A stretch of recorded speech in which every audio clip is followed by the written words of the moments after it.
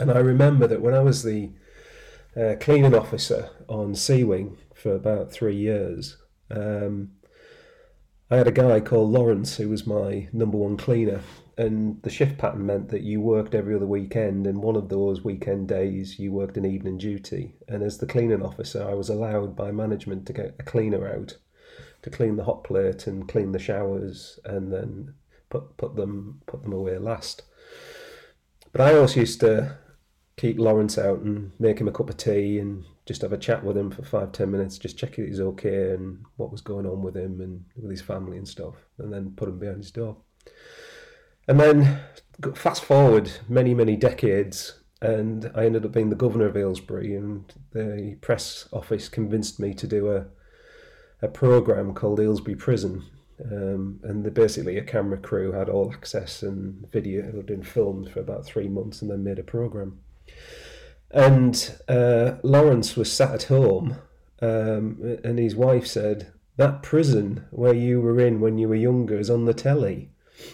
And he said, and he came in the room and looked, and there I am, his personal officer, waxing lyrical about the prison as its governor. And bless him, having never ever heard from him, and why would you? He sent me a congratulations card, and it's one of my most treasured possessions. And basically, what he said was, he said the nicest thing about you, and the biggest thing that made such a difference, was instead of on a Sunday night giving me a cup of tea out of an urn that's had the tea in it for about 5 hours, and it's lost any resemblance of tea, you'd think nothing of going in the office and getting an officer's mug. Bear in mind they had these plastic awful things. Using a Thai food tea bag, a proper tea bag, and make me a cup of tea and giving it to me. And you never thought anything of that. He said, but that was such a generous thing to me. And then it was your conversations with me for 5-10 minutes on a weekend that kept me out of trouble, because I didn't want to let you down. And I just thought that was such a powerful thing. You know, and I've led officer-led offending behaviour courses, some very basic ones that we did at Aylesbury, like a week long. And they work with people, absolutely. But with certain people, just those little moments of kindness can just crack open a door. And it certainly worked with him. And I just felt very grateful for the fact that he shared that with me, because it had such a profound effect on me. It still does, as you can probably tell from my voice. The jet fuel came down the sides of the elevator, was ignited by the sparks, and there was a wall of fire. There were 3 people in that elevator. There was Roy Bell, Virginia, and Renee. Roy was the first one to jump through the fire, and he suffered 2nd-degree burns. Virginia jumped out right after he did, and she suffered 3rd-degree burns. And Renee, who was the last one out, she died from her burns, all in a space of 6, 8, 10 seconds. That was the difference between life and death that day, at least for these 3 people. And she sees me, and she's a mess. She has 3rd-degree burns up and down her arms. Her clothes are burnt. Her hair is singed. She was a total mess. And she says to me, "Ari, thank God, please help me. Whatever you do, please don't leave me." And I said to Virginia, "I promise I will not leave you, and we will get out of here." Now, here's a bit of irony. Virginia and I were not good friends. She was an internal auditor who had been hired the year before, and the first department she audited was mine. And needless to say, she didn't give me very good marks.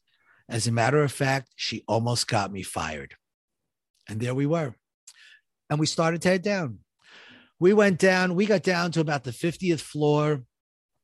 And Virginia goes, "Ari, I can't go on, can't do it." And I said, "No, Virginia, you can do this." I mean, I thought first, maybe I'll have her sit down and rest a little bit, and then we'll get up and keep moving. And then I thought to myself, if she sits down, she may never get up.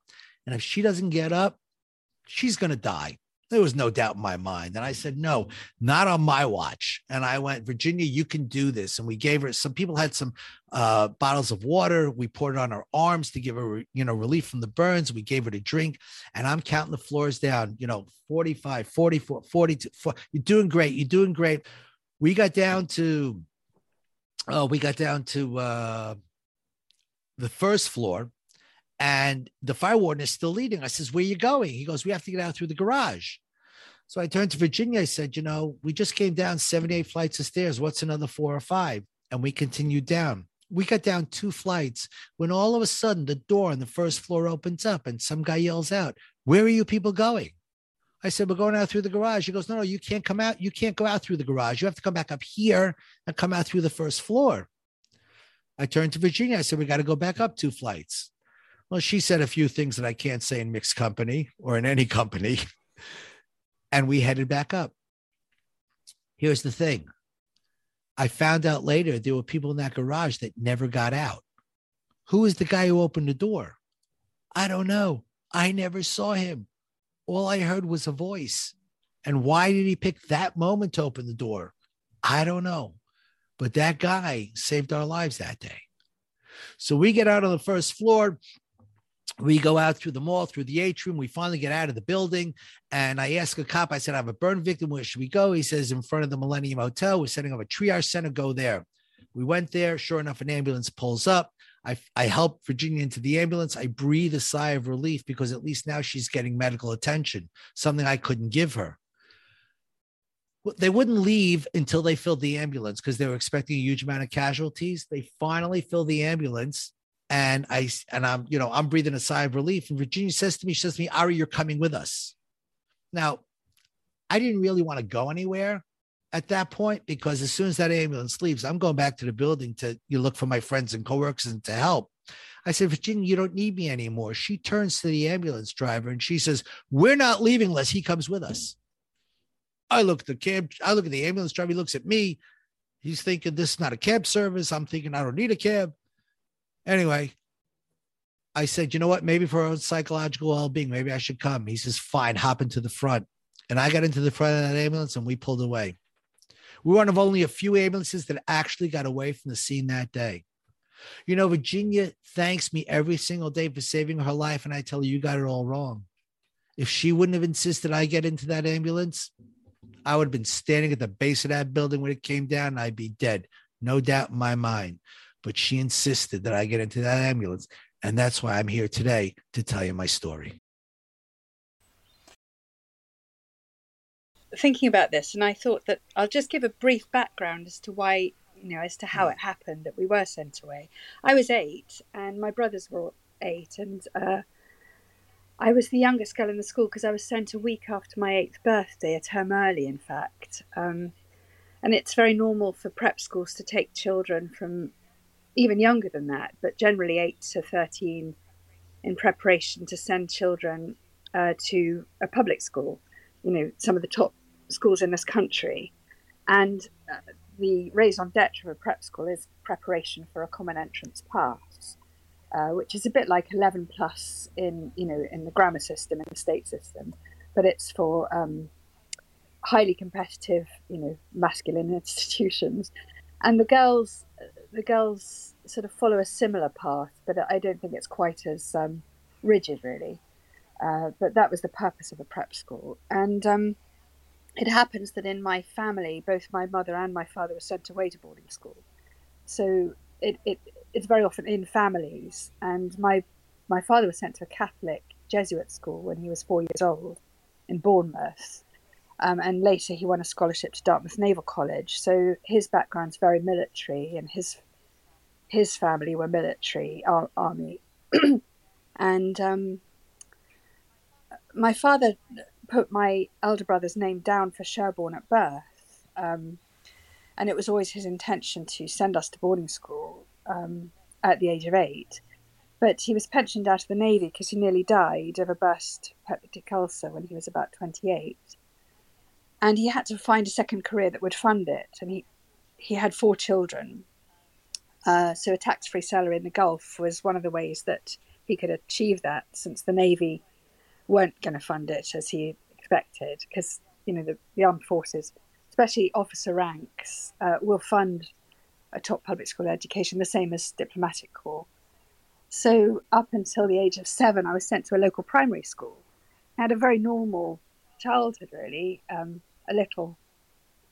sort of very smart nursery, But I had a couple of years in a sort of state primary school, and I was entirely happy with my elder brother, and very normal, very colourful memories, very happy days. And then my parents sold our family house, moved out to Qatar, where Dad helped set up the Qatar Air Force. He was their chief test pilot. And my elder brother and I were both sent to boarding school. John was 9, and I was 7 when I first sort of was introduced to his headmaster and saw where he was going. And I was sent a term later to my school, which was an all-girls prep. And I was very lucky. I'll explain later. But it was a very sort of idyllic prep school for girls, in a different place from my brother.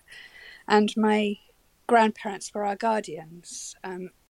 They lived in the New Forest, and they used to have us for half terms and collect us and put us on BOAC flights where we'd fly out to Qatar unaccompanied minors from such a young age. It's quite shocking because I have children now that was a sort of normal practice, but it's what happened really. I lost everything familiar, and I was sort of left by my mother holding Matron's hand in the hallway of this, place I'd never been in my life. And I think it was a trauma that's never ever left me, and I've never felt important again.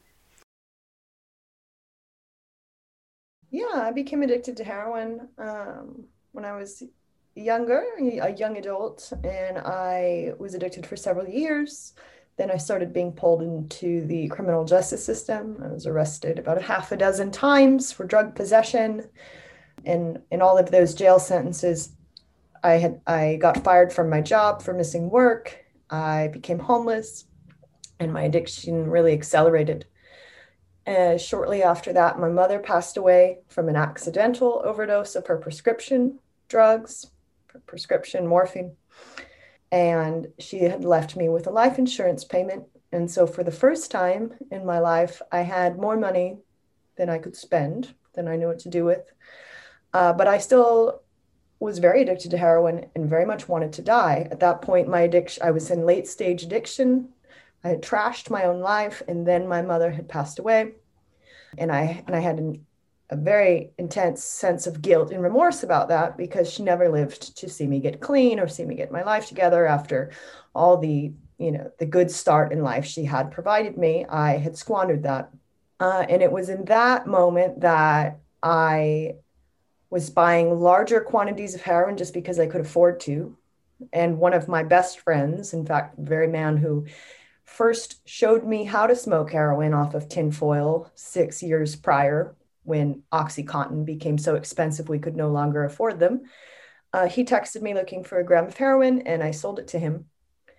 And the next day, my apartment was raided by the police, and I was placed in handcuffs, and I was told I was facing delivery resulting in death of Justin, of my best friend, and that would carry a 20-year mandatory minimum sentence. And a short time after that, I was actually arrested and put into jail, and I was detoxed off of heroin. And those were the first moments I was sober since the death of both my mom and Justin.